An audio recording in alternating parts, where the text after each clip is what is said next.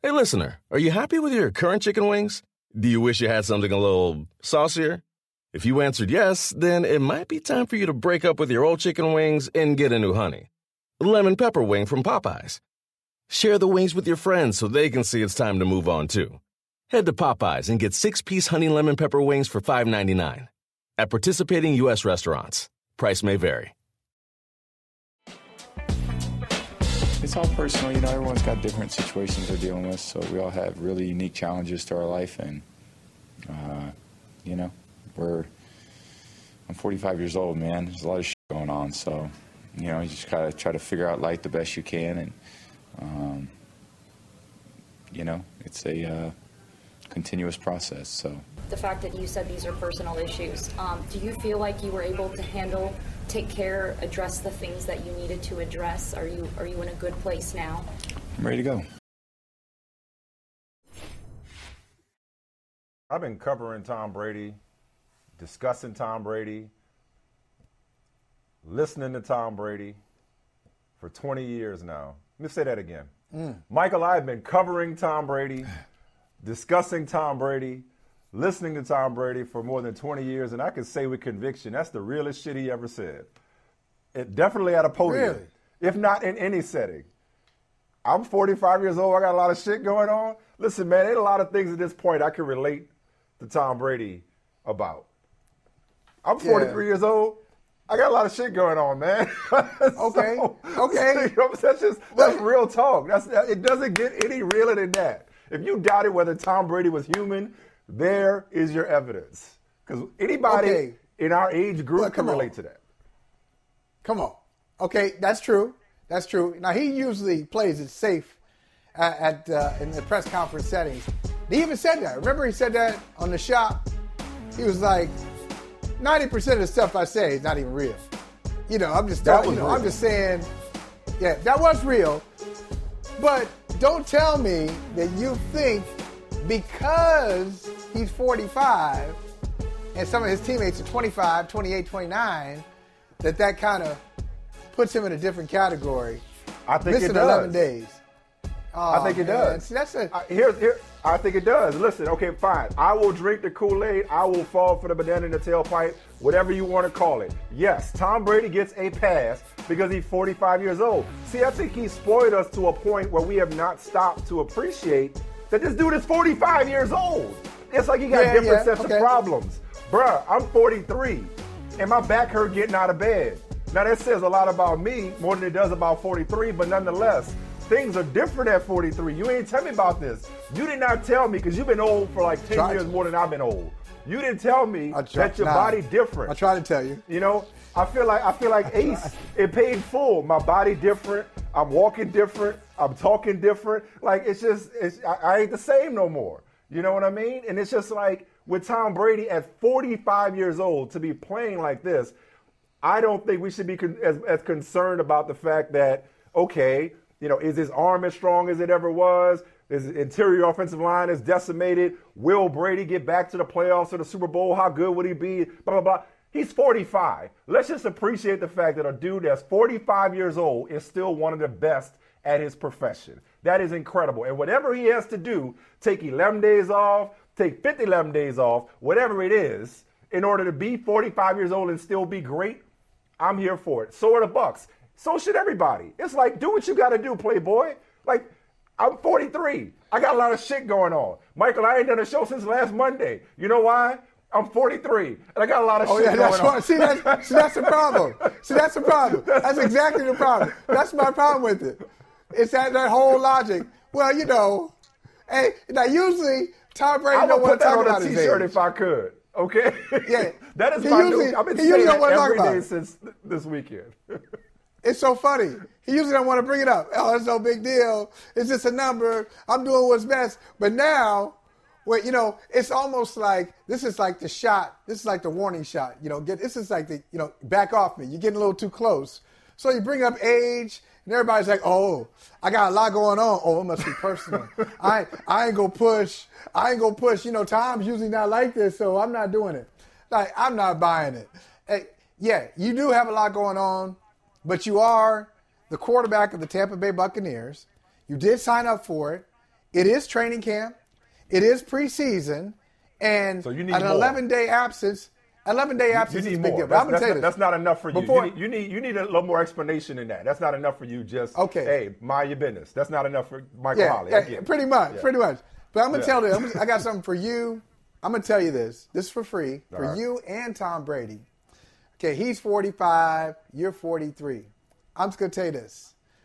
Once you get to 50, it's like you're a snake. Anything that you eat stays. It's like on you. Like it's gonna be so hard. If you Once I get to you 50, work out now. Oh no, that day is It's already getting worse. here. No, it's getting worse. It gets worse. Like if you eat a hamburger, the hamburger right there, it is with you for like 3 days, and you can walk around and you actually see the hamburger, the profile on you. It is so hard. Once you cross 50, you better take your workout game up to the next level because it's gonna be hard to shed a my single God. calorie. Oh, Watch out. You know what? But I look forward to it, but I don't. But Michael, even though whatever he's got going on is certainly a lot different from what the average 45-year-old has going on, it still just goes to show, to your point about metabolism and whatnot, it still just goes to show there are certain things that are just universal. That when you get to a certain age, we all got to deal with it, right? Like Brady at that moment, like just we were all time. Like I'm sorry, like maybe some of the younger reporters in the room were like, yeah, okay, whatever. Any reporter in that room that is 40 and over should have been doing this when he said that. Yeah, I mean, guys got a point there. I mean, stuff just changes when we get to be this age. okay, but Mike, let's face it. This is all an experiment, right? This is an experiment for Tom Brady. Unprecedented. At 45. For everybody. But at some point, like he's like that mad scientist where everything he has done has worked. So it's, hey, when he was going back to New England, I ain't gonna show up for OTAs. I know I used to be the guy when Michael Smith was covering the team. I used to be the guy who was first to the stadium and I got preferred parking spot. I was like the poster boy. I was Mr. Patriot when I first started. But now I'm not going to OTAs. Let's see what happens. Okay, what happened? They went to the Super Bowl anyway. He was in the MVP conversation. No OTAs. Okay, I can do that. At times in New England, certain days of the week he didn't throw. He had his own personal trainer and Alex Guerrero. They were beefing, the whole Belichick-Brady thing. They had beef over Alex Guerrero. But now at 45, this is the next experiment. Can you miss a week and a half of training camp and still come back? Like what? We don't know. You say yes. It's an experiment. Nobody's ever done it. Well, nobody's ever done it at 30. Okay, you're right. Nobody's done it at 30. Okay. Now you ask him to do it at 45. Well, wait a second. People get hurt in training camp and miss training camp, and they may be rehabbing while they miss it. They may miss training camp for personal reasons. People come off suspensions. And they're usually effective. Not necessarily, not always, but wait, you're right about the fact that it's never been done. So there is no blueprint for this. There is no precedent for this. What I'm saying is, for this dude to play at 45, if it takes an 11-day absence just to get your mind right, just to keep peace at home, just to take care of your kids, whatever it takes in order for you to perform at 45, let him do it. That comes with the territory of signing up with Tom Brady. You're right. He signed up for dangerous so did the territory. Bucs. And if that, what else will he ask for? You make exceptions for exceptional people, my friend. Okay. Yeah. I feel like I learned that from you. You gonna do it? I feel like you wrote a column once upon a time about Pedro Martinez. Pedro. Was it Pedro Martinez? I said that. Come on now. My memory ain't gone yet. Come on now. You make exceptions for exceptional people. I was young. I learned that from you. I was young. Oh, you were young. Okay. I was young. Yeah. I was young. I wasn't thinking about team dynamics. I'm like, okay, now, real talk. How far will you go, though, for Tom Brady? Tom Brady says, look, I need to play about 14, like this 17-game schedule is killing me right now. Now, I need to play about 14, 15 games to be ready for the postseason. No, that's too much. He's not, I'm saying he's not going to say that. He wouldn't do that. He's not in the load management thing. He's not an NBA player. Where's the boundary? Whatever you need. Tell me where the boundary is. Steve McNair won a co-MVP without ever practicing. Rest in peace, okay? And for the number one player, as voted by his peers in the NFL, absolutely. Do what you want to do, Tom. Oh, you know I was going to bring that up. What's so funny about me and you and Tom Brady is you will stand on and pound the table simultaneously that Tom Brady is the greatest player to ever play professional football. Ever. And I'm like, how do you compare him with Jerry Rice or Jim Brown or Lawrence Taylor? But when it comes to contemporary quarterbacks, you, my friend, are like, he might be top 10. Like, he's the number one quarterback in the NFL today. And his peers have taken it a step further, saying he's the number one player, period. Don't you think that's crazy? No, I mean, no, it's not crazy. I got him as the best quarterback. Check my rankings from 60 days ago, whenever it was we last did a show together. So, I've heard you talk about your doppelganger, Aaron Donald. I've heard you say that this guy is the best player in the league. Yeah. He's the best player in the league. Yeah. So, don't you? Okay, just 2-1. I mean, before we go deeper into the list, don't you think that don't you think that Aaron Donald should be number one and not Tom Brady? I mean, I would probably put Aaron Donald as number one, yes, especially after seeing what happened in practice the other day. I want no parts of that smoke. I would put Aaron Donald number one, but there's an argument for Tom Brady. There's 1, 2. I mean, you're splitting when you get up to 1, 2, and number. Number 3 is the back-to-back MVP. Number 3 is the back-to-back MVP. Like, you can go any direction. You hate it? Why do you hate it? I hate this list. I mean, they got Jonathan Taylor at number 5. What are you, Brian? What? You got a Rock Him T-shirt on. Some people got him at 1. Some people got him at 5. I mean, when you get in that territory, you're talking about you're splitting hairs here. I don't know if I put I wouldn't put in today's game. I wouldn't put a running back in the top 10. 10 best players in the league. I just wouldn't, unless it is, Emmitt Smith plus Jim Brown plus, Barry Sanders in their primes. Like I don't know, but I would say this: Where's Josh Allen on the list? Stand up, Buffalo. What's up? I'm serious. Where's Josh Allen? I think Josh Allen might be the best quarterback in the league, and he didn't even make the top 10 on the NFL Network's list among players. Speaking of drinking Kool-Aid, you've been drinking that Chris Sims Kool-Aid. Y'all refuse. I don't understand where it became Tom Brady does more with less to Tom Brady's got everything. He's got this great offensive line. As if most people outside of New England have heard of the offensive lineman that blocked for him in New England. Okay, like he got this. He always had a great offensive line. He always had a great defense. He always had this. He always had that. Like really? Like since when? I mean, come on. Like the Brady, the stuff with Brady has like done this 180 that is ridiculous. I love the Brady. older he gets, the more people decide they want to like discredit what he's done. I'm sorry. I love Brady. Listen, no, I love Brady. My kids go to the school they go to because of Tom Brady. I know. Hey, listen. I got some things because of Tom Brady. Thank you. But I'm not hating on him. I would say he's probably not 1, but probably number 5 or 6 in the league. I would put the young quarterbacks above him. I would put Mahomes and Josh Allen right now above Tom Brady. And Aaron Rodgers maybe. So I'm not saying he should be number 17 or number 15, but number 1, that is a big statement. Josh Allen at number 13. I don't think that's a hot take. What? I mean, I don't think it's a hot take. He's the most feared quarterback with the ball in his hand. I mean, I know how Lamar Jackson runs. I know what Josh Allen can do. I know what Patrick Mahomes can do. None of the people in the league on defense want to see 12 with the ball in his hand with the game on the line. But listen, I want to stick with GOAT talk with you just in the time we have left in this segment. I want to pivot to GOAT talk. All right. What you got going on tonight, Playboy? What you got going on in the Holly household tonight around 7 o'clock Eastern? Hey, I'm available. Nothing.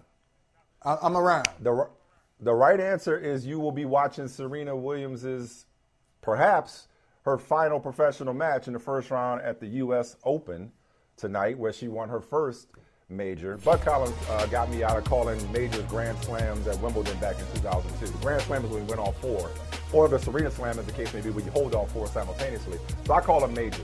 But anyway, last go-round for Serena Williams. Serena's swan song begins tonight. I think it's going to be a long swan song, Michael. I think that this is going to be a long goodbye, the long kiss goodnight, if you will.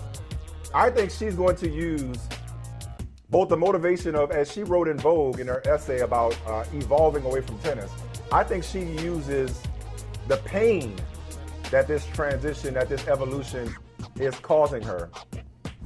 Because she said, I don't want to do it. I have to make a choice between growing my family. Olympia wants a little sister. Growing my family or continuing to add to my indisputable resume as the GOAT. Like, we can argue about Brady. There ain't no argument when it comes to the greatest of all time here. No argument. She's like, I got to choose my family. But I think she's going to try to, like, prolong this as long as possible and try to prove her doubters wrong one last time in her house, Flushing Meadows. I see her taking this to the semis. I think that pain propels her. Damn that. That pain propels her to the final. You know what? Why am I holding back? Margaret Court. You going? 24. This is 24 right here. This is number 24. Her last one, she gonna walk away on top with number 24. Margaret Court. Yes. Hashtag Margaret. This is the beginning. The chase for Margaret. So, look, Mike, I think we've been spoiled. I've been spoiled by all the greats. I'd say in my lifetime, and yours, so many great players have said, this is it. And then they got an encore. So, you know, whether it was Magic Johnson or Michael Jordan or Tom Brady, you just get so used to people saying, I'm done, and then they come back. So I'm not there. I'm not there yet. I'm not emotional. I'm not thinking, oh, this is going to be the last time I see Serena Williams. Now, maybe I need to learn the hard way. And like you, unlike you, I won't be there at 7 o'clock saying, okay, this is it. Okay, here we go. Gather the family around. Remember this moment. Because I don't think so. I just don't believe it. You'll believe it when you see it? Yeah. Listen, you can't put nothing past this woman. This is Superwoman we're talking about. I know. Maybe I missed the whole moment, and this is her last time. This could be her last tournament, and then she goes off. But I just can't imagine Serena being like that. Now, I know the game, for a lot of people, they look at her game and say, well, it's falling off a little bit. Let's bring it back to the top. Like Tom Brady, she's of a certain age, of a certain responsibility. She got a lot going on. But I think as she learns to, master all of these things, these different things that are happening in her life, I wouldn't be surprised. I wouldn't be surprised if her game had an uptick or two and she wanted to come back. So I don't think she's done. I think she's done. I think Serena Ventures is important to her. There's competitiveness involved there. There's a drive. There's a commitment. There's a fire there. And I think her family is just that important to her. And you and I both know, man, once your kids get older, and this goes back to the Brady thing too, man, it's just like, we don't know what. Last Monday when we talked about his absence, I talked about Gisele's honey-do list that was probably waiting for him. We don't know what the kids are asking for. We don't know what's going on with the kids. Hopefully everything's okay, but it's just like the demands of parenthood, particularly motherhood, just get different the older you get. And these people have defied time so long, but what you can't get back, as you and I both know, is time with your kids and for your kids. That you can't, that clock keeps ticking, right? My wife gets mad at me for all the stuff I buy Maya, my 10-year-old. And I realize I'm spoiling her because I'm trying to buy time. Because she's my last one. You know what I mean? And I'm trying to keep her at that age as long as I can. Innocence. So, yeah, that innocence. So I think it means something to Serena to be there for Olympia and to give her the little sibling that she wants. Speaking of give, though, and I got something here, man. You know what I'm most excited about? I'm most excited about the fact that we give Serena her flowers while she can still smell them professionally. You know what I mean? Like, right. I'm glad that. See, you talked about missing the moment. It's not that I want to see Serena play for the last time, because she's not the same Serena as she's been at her peak. Right. What I want to see is Serena be saluted. I want to see the energy at the U.S. Open. I want to see what the commentators have to say. I want to see how the crowd appreciates the greatness that she's given us for so long. And what I love is, I guess, dare I say it, society's somewhat evolution. There's that word again, evolution. She's still a black woman. She's never ceased being a black woman. So she still has to put up with the BS that black women have to put up with, right? All the time, yes. There's been, in recent years, wouldn't you say, more love and respect and appreciation for Serena than there was earlier in her career, for that matter, Venus's career, where she more often than not gets the flowers that she deserves now, as opposed to after her career or when she's old, as so many great athletes and performers and entertainers get after the fact. She's getting her flowers right now, and that's what I'm looking forward to, is seeing her get her flowers tonight at the U.S. Open. That's so much her playing one last time. We've seen her play enough. It's just seeing how people treat her. That's what I'm looking forward to. I hope the salutes, plural. I hope the salutes. I like that. I was going to say, I thought you were bringing them out for me. I was like, oh man, thank you, I appreciate it. But I hope the salutes are respectful, and they kind of take into account, they have the right perspective. Because part of it, and this is a different conversation for a different day, and it's not just, I say Serena is at the top because of her greatness, but a lot of great female athletes, especially in a sport like tennis, when their competitiveness is seen as a negative. So wait a minute, they're competing. They're competing so you want them to have success, but on your terms. You want them to have success in a certain framework, and if they go outside of that framework, if they say something that you don't appreciate, or if they have if they emote in a certain way, there'll be pushback. And I think that's what Serena has had to deal with it. But I know a lot of female athletes have had to deal with it. A lot of black women, period, beyond athletics, have had to deal with that. She's won 23 majors. She said in her own words that she should have had 30. And she's defeated countless double standards, endless double standards over the course of her career. And here bars. We got bars. Hey, I'm 43 years old, man. I got a lot of shit going on. What can I'm telling you, that's my favorite. Oh my God, that's my favorite line in a long time. Hey, that line will be on a Tom Brady T-shirt. It'll cost you $100. Does your back hurt when you get out of bed, or is that just me? Am I that out of shape? Is that just me? That's just. The longest field goal ever attempted is 76 yards. The longest field goal ever missed? Also 76 yards. Why bring this up? Because knowing your limits matters, both when you're kicking a field goal and when you gamble. Betting more than you're comfortable with is like trying a 70-yard field goal. It probably won't go well. So set a limit when you gamble and stick to it. Want more helpful tips like this? Go to keepitfunohio.com for games, quizzes, and lots of ways to keep your gambling from getting out of hand.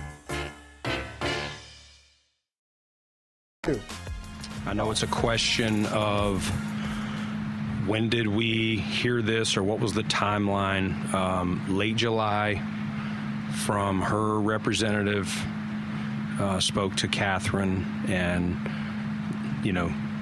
laid out some of the things that they were, accusing Matt and others of. And at that time, our process, we tried to be thorough and thoughtful and not rush to judgment. And I would say it's not easy. You're trying to put facts around a legal situation, sometimes with limited information. We did not know about this, and the league did not know about this. And, I know people are out there trying to find out. There's no one. We've reached out to, I can tell you, double-digit teams at this point, and no one had anything on this. These names were sealed, wherever the investigation was at that point, John. Yes, if we had this, and we get things like this from guys, you know how important the character and the culture is to Sean and me. And anything that would have been lingering, that would have been off our board. I'm going to limit this question to the Bills because there's certainly a lot of parties that have failed or are failing Jane Doe, who alleges to have been gang raped by Matt Araiza and two of his then San Diego State University teammates back in October 21, an accusation that Araiza denies. But I'll ask the question this way. How badly did the Bills botch this situation? Yeah. I mean, is that a rhetorical question? Because is that rhetorical? They did a lot of things wrong here. And I just want to go back to any kind of question about Matt Araiza. Now, maybe you didn't know all the details. And I don't want to play semantic games and get too granular because we'll miss the point. There was something going on with Matt Araiza. I think teams had some questions about him. Maybe they didn't know the extent. They didn't know all the things that Jane Doe brought up. Jane Doe writing in a journal, kind of documenting and asking the question, how do I feel? I don't know. And she broke down everything that she remembers. And included Matt Araiza and a couple of his teammates and how she came in and out of consciousness and went to the San Diego Police Department and had to wait for a long time just to share her story. So there's a lot going on there. But before we even get to that level, Mike, you knew there was something going on with Araiza because he was drafted in the 6th round. I mean, like that's just the way it is. There's no way he should have. I think he was the 3rd punter drafted. He was the 3rd punter taken. And listen, some may have called me crazy, but you know, I was advocating for the punt guy to be taken in the 3rd round. I remember. So yeah. And so I think teams, and I much respect to Brandon Beane and the operation in Buffalo. Maybe he answered the question the way it was asked to him, but I think the bigger thing is, did you have anything? Was this a spotless character that you were evaluating? And Matt Araiza, did anything come up? Yeah. And I think if you asked the question that way, yeah, something came up. We just weren't sure what it was. But I know, I shouldn't say I know. I'm guessing that their scouts, along with other scouts, were a little frightened by something that came up in their investigation of Araiza, and that's why he lasted in the 6th round. The NFL, I said it this way, the NFL has a talent addiction problem, and it really is. If you've got a little bit of ability, they'll take you. They'll find a way to take you. They'll find a way to use you, and that even goes to punters. Mike, a punter? They had a good punter. And they brought him in favor of Araiza after learning of a potential situation.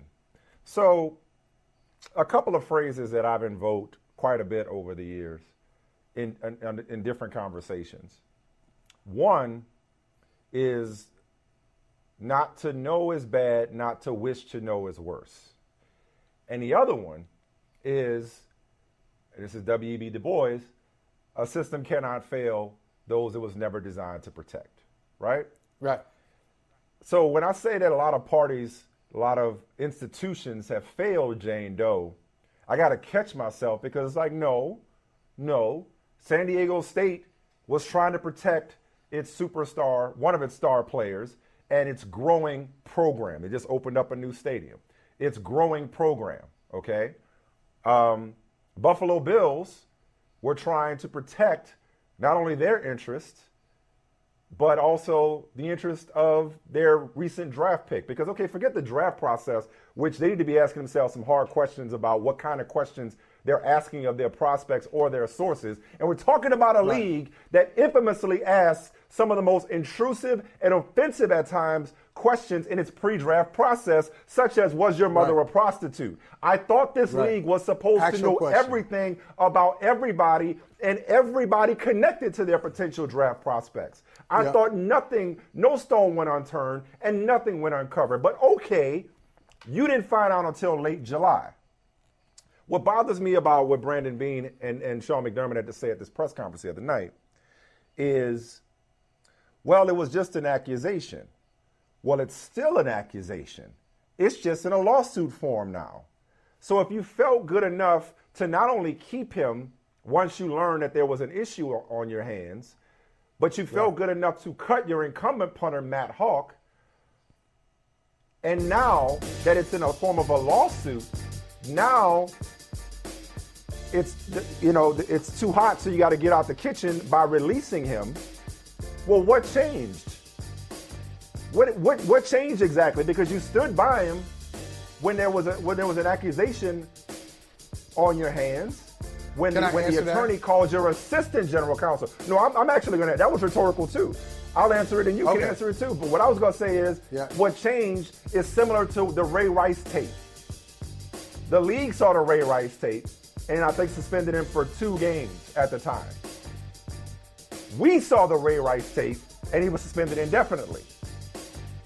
The Bills knew about this accusation and they decided to keep him. We found out about this accusation and then it was time to release him. We read the horrific, the grotesque, disturbing details of Jane Doe's alleged assault. And I'll just say this, Mike, before I pass to you, that's got to stay at the center of this conversation. Is a young woman claims to have been brutally gang raped. That's the story. Same as I talked about with Deshaun Watson. I was like, we center the quarterback too much. Matt Araiza is not the story. But for purposes of the response, my biggest issue is why the NFL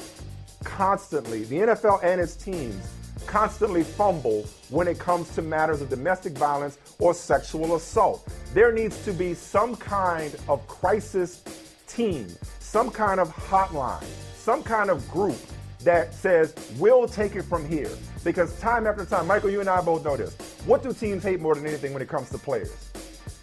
They hate repeat offenders. They hate rep guys. Yeah. They hate error repeaters. Right. Why are NFL teams such error repeaters when you can look 2 hours away at everything that the Browns are dealing with and how they could have handled things differently, okay, from a PR standpoint? And now here you are in Buffalo finding out about something in July and letting it end at one conversation, and then your so-called thorough investigation consisted of talking to the accused? Come on, man. Like, how many times you got to do this the wrong way to get it right? So you can release him 2 days later and think that you've washed your hands with it because it's in Matt's best interest to go and deal with this situation. But no, it's not that simple. When are they going to learn how not to handle situations like this? And finding out about it in July and leaving it with our assistant general counsel had one conversation, and never followed up. And then once it becomes a lawsuit, now we got to release it. Now we're trying to do the right thing. You had an opportunity to do the right thing a long time ago. And sometimes it is too late to do the right thing. Yeah, I think in their case, it could have been exactly what you said. They knew the information we didn't know. We find out, then they release them. There could be also another wave to this, another layer to this, and that is Matt Araiza may have changed his story to them. No doubt about it. Under pressure. He may have changed his story. Oh, well. I believe that. Why didn't you tell us this? Yeah. Oh, you left that? Oh, you didn't tell us that before. You left out a big part of the story. But that's not his fault for lying. He would not be the first accused rapist of lying. Like, that's why you don't just let your thorough investigation in with talking to the player. Absolutely. And I got to tell you, I understand how our system, talk about systems, I understand how our legal system works, and lawyers all over the country will say, hey, I'll defend somebody even if I don't agree with what they're doing. I'm more, as a lawyer, I'm more interested in their right to a defense, and I want to make sure they get it right. I got it. But for Araiza's lawyer to go in on at the time, 17-year-old high school student? And to bring up all these, it's just like the laziest, oldest trope going when it comes to women. This is a shakedown. Yeah. It's a shakedown. Hey, she told him she was going to Grossmont College, not Grossmont High School. So, okay. So if she had told them that she was a college student, not a high school student, then it's okay. Like what are you saying here? So throwing all this stuff out there, it's really disgusting to hear the other side talk about this young woman, Jane Doe, and attempt to justify, rationalize, win the court of public opinion. I'm not sure what the agenda is, but it's really disturbing. Last thing I'll say on it. Sure. You've already said, all right, if the system is not designed to protect something, like why are we surprised that this is happening? Well, you asked the question about the NFL. Why can't the NFL get it right? Well, NFL, if you look from the top to the bottom, start with the commissioner's office, you start with ownership, you start with general managers, you start with head coaches and coaching staffs and scouting departments, and you look at the whole operation.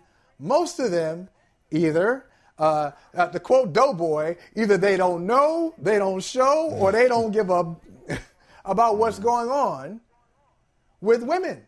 They get it wrong with women because they're either ignorant or they don't care. Right. Right. And absolutely. So absolutely. So the story keeps. So these stories it just feels like it needs to be taken out of their hands. Like it's like they can't and Brandon Beane, listen, and I don't know Brandon Beane, and I know Sean McDermott a little bit, but I don't doubt that they're good people trying their best. But your best ain't good enough. Your best ain't good enough.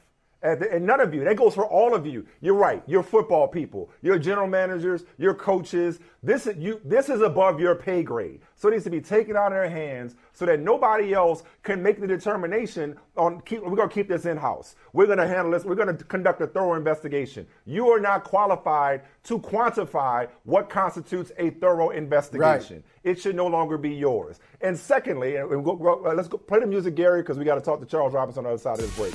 But I'll just say this last thing. And it's kind of a moot point now that he's been released.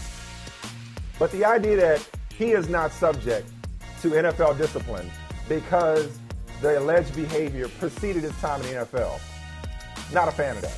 Because if something comes up in Michael Holley's past, NBC going to have something to say about it. Same for Michael Smith. Right. Same for all of us. Okay, I don't care what's collectively bargained. If you can't avoid accountability just because it doesn't come to light later on. So that's another thing that needs to be reevaluated when it comes to this entire personal conduct policy and procedure and process. Amen. Is the idea that, this preceded hey, my name's Paul, that's between y'all. This happened before he got to the league. He's an NFL player. It affects you. So the Bills did what they had to do, but this could have been avoided and further investigated. I wish the NFL and its teams were proactive. Just once. Be proactive and not reactive. That's all I ask. Charles Robinson don't react after.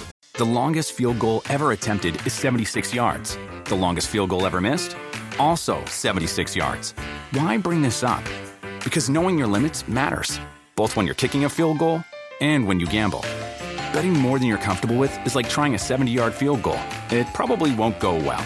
So set a limit when you gamble and stick to it. Want more helpful tips like this? Go to keepitfunohio.com for games, quizzes, and lots of ways to keep your gambling from getting out of hand. I haven't been here that long, but his investment into the team and the community, it didn't take long to see the great work he did. And I mean, I didn't see a day that there wasn't a time that I ever saw him that he just didn't light up the room. So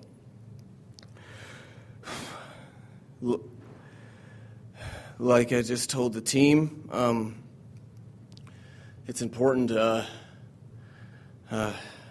for those who loved him and were touched by him, all the members of our team to lean on each other. And that's what we're going to try to do.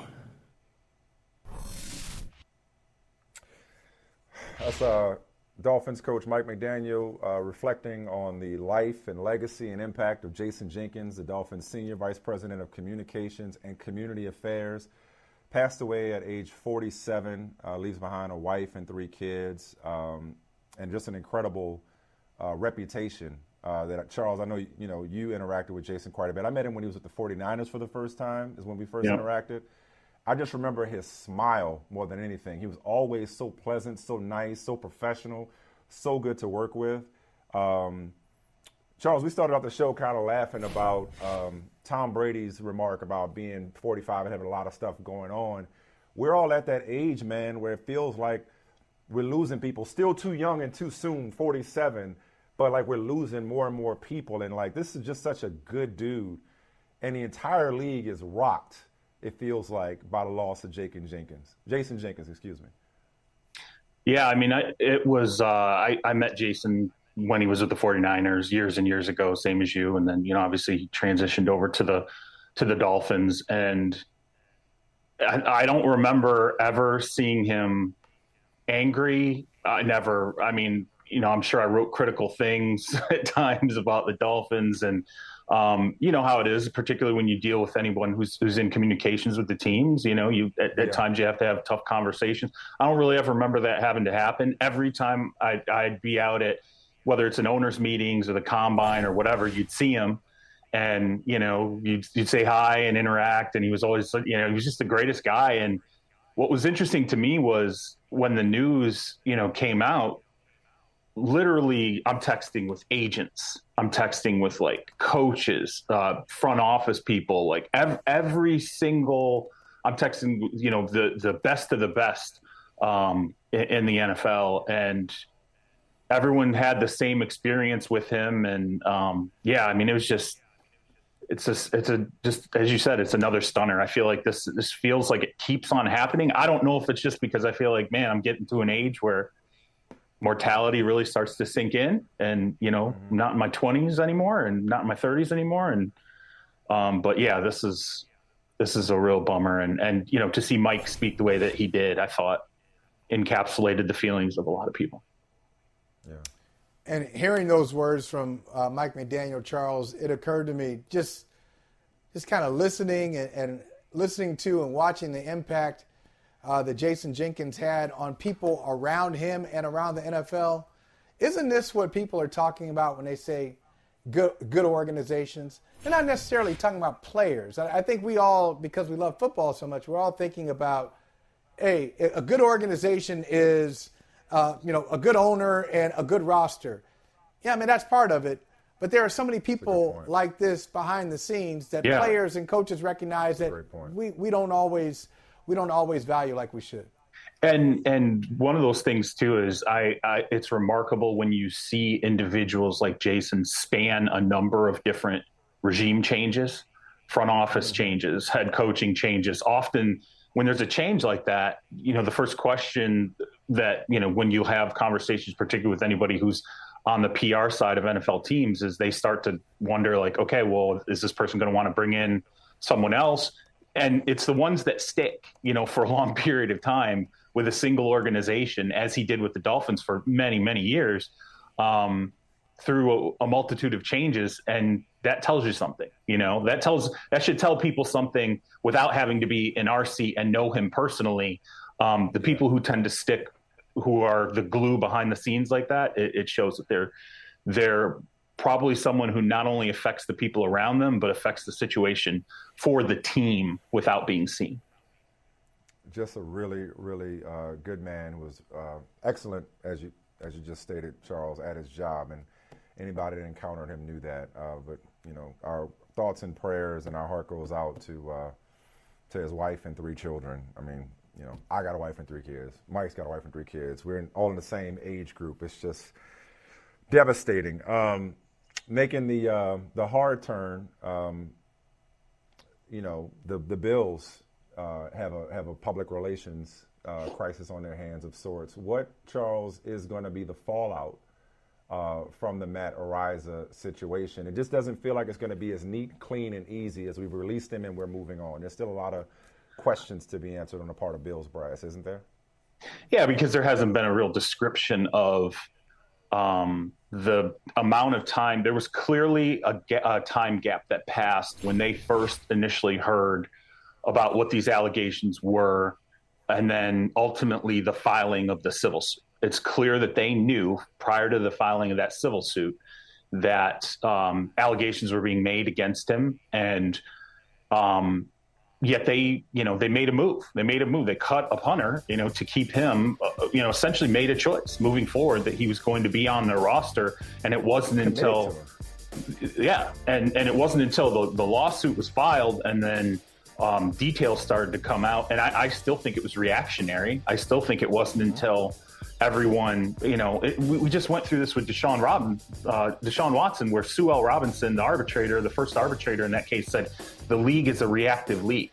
They are, forward facing, but not forward looking. They're not, they react too much, and we see it. It's not just the NFL's, it's not just Park Avenue. It's the teams themselves often find themselves in spaces to react to this type of thing. So yeah, I think there's going to be questions about what was told to you that made you feel like, okay, this is something that we're going to stick by him. And I thought it was interesting when Brandon Beane was talking about the decision, the process when he was cut. One of the things that he said is that he said, I'm just a GM. He pointed at Sean McDermott. He said, Sean's just a coach.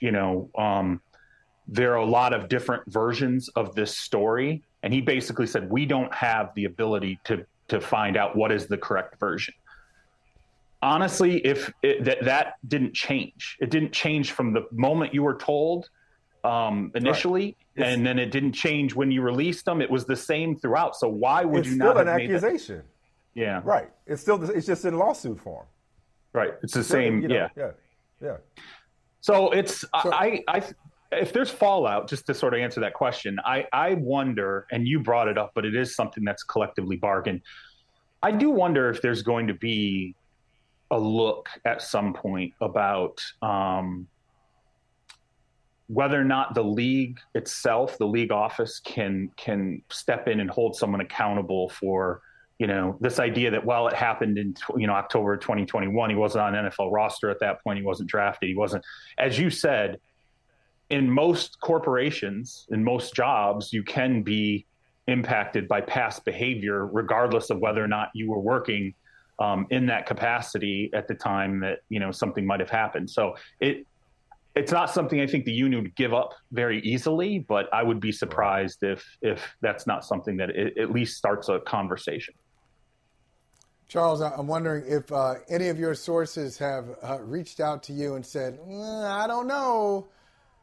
We had some questions, maybe not with the details that we have now, but we had some questions about the kid. That's why he went in the 6th round and not the 3rd or 4th. Yes. Yeah. I mean, I don't want to get too deep. I will put it to you this way. I have not had an organization tell me they knew this. Okay. But when this initially came out, there were a few conversations with individuals and other teams that said, we weren't interested. We felt like there were some red flags around him, but they were very specific in saying we did not know this specific red flag existed, but they also would not provide exactly what it was that had taken him off their board. And as you said, he went in the 6th round, and that was a surprise. He was someone greatest punter in college football history. Yeah, and it was funny because when it happened, what you heard is his style of punting. You want someone who can do this or do that. There's certain he's got a powerful leg, but it's directional or it's this or that. And there was all these football reasons for it taking place. And then obviously this comes out, and then, maybe it wasn't football reasons. Other teams are now saying that there were other things surrounding him that made them concerned. And will we ever truly know, without an investigation into the investigation, will we ever truly know who knew what and when? We got about a minute left here. Speaking of union, league, collectively bargained issues, I'm not sure if this is collectively bargained or not. You would probably know better than me. But typically the league defers to teams when it comes to discipline for behavior in practices or joint practices, the case may be. I was told on Thursday night that there were discussions at the highest levels of the league office whether or not that jurisdiction does or should, include joint practices in the aftermath of the Bengals-Rams fight and specifically Aaron Donald's behavior. Are they going to leave it there with the Rams as in-house, we're going to handle it, or is the league keeping a close eye on this, if not going to render some sort of discipline when it comes to the Rams and Aaron Donald? It's collectively bargained. As far as I know, everyone that I spoke to, the league does not have the jurisdiction to step in. The reason why it's always been left up to teams is because it's been collectively bargained that way. Now, that does not mean that there couldn't be a conversation about that in the future. And I expect, look, there's going to be the fall league meetings. If I attend those league meetings, and I would assume anyone else who attends those league meetings, when Roger Goodell has an opportunity to speak with reporters, I would ask, why are you comfortable with what you saw in terms of Aaron Donald hitting someone with a helmet? And do you feel like, why is that legislated inside of a game but not inside of a practice, particularly given that we've seen the Rams aren't going to take any action here, which I would expect. Of course not. They're not taking their best player off the football field. All right, brother. We appreciate you. Thank you, Charles. Always. All right, guys. All right, Charles. By the way, what number is my pick? We drafted next Sunday night. Where am I picking? Do we know yet? I don't know. 10. I haven't gotten the package yet from you, so that'll affect your. You haven't gotten the what from me? I need to get it. I need to get paid. Come on. I paid you. I paid you already. I was the first one. I did pay you. No, you paid me the dues. You didn't pay me the juice. You want a juice pick? Okay. I didn't know that's how we were rolling. League fees right there. League fees. You can't get into the league without paying the expansion fee. That's right. It needs to be a little extra. Some cream, right? Oh, okay. That's why. Is that why I always end up at the bottom? Because I thought we were just randomly drafted order. I didn't know it was like some under the table stuff going on. You came through Houston. You could have treated me to an NBC dinner or something. I tried an Amazon dinner. Charles, something. Amazon. Charles, you were the first person I called when I was coming to Houston. Come on now. Got that Amazon money. That's right. The longest field goal ever attempted is 76 yards. The longest field goal ever missed? Also 76 yards. Why bring this up? Because knowing your limits matters, both when you're kicking a field goal and when you gamble. Betting more than you're comfortable with is like trying a 70-yard field goal. It probably won't go well. So set a limit when you gamble and stick to it. Want more helpful tips like this? Go to keepitfunohio.com for games, quizzes, and lots of ways to keep your gambling from getting out of hand.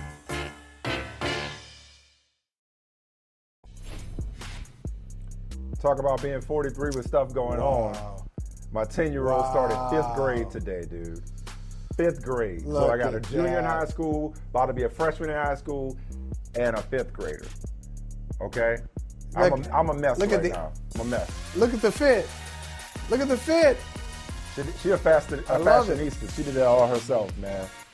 Bro, I was crying my eyes out at my baby girl. For real? When do your kids start school? When do they start school? After Labor Day. Oh, okay. I might be crying too. All right, man. I see. All right. The longest field goal ever attempted is 76 yards. The longest field goal ever missed? Also 76 yards. Why bring this up? Because knowing your limits matters, both when you're kicking a field goal and when you gamble. Betting more than you're comfortable with is like trying a 70-yard field goal. It probably won't go well. So set a limit when you gamble and stick to it. Want more helpful tips like this? Go to keepitfunohio.com for games, quizzes, and lots of ways to keep your gambling from getting out of hand.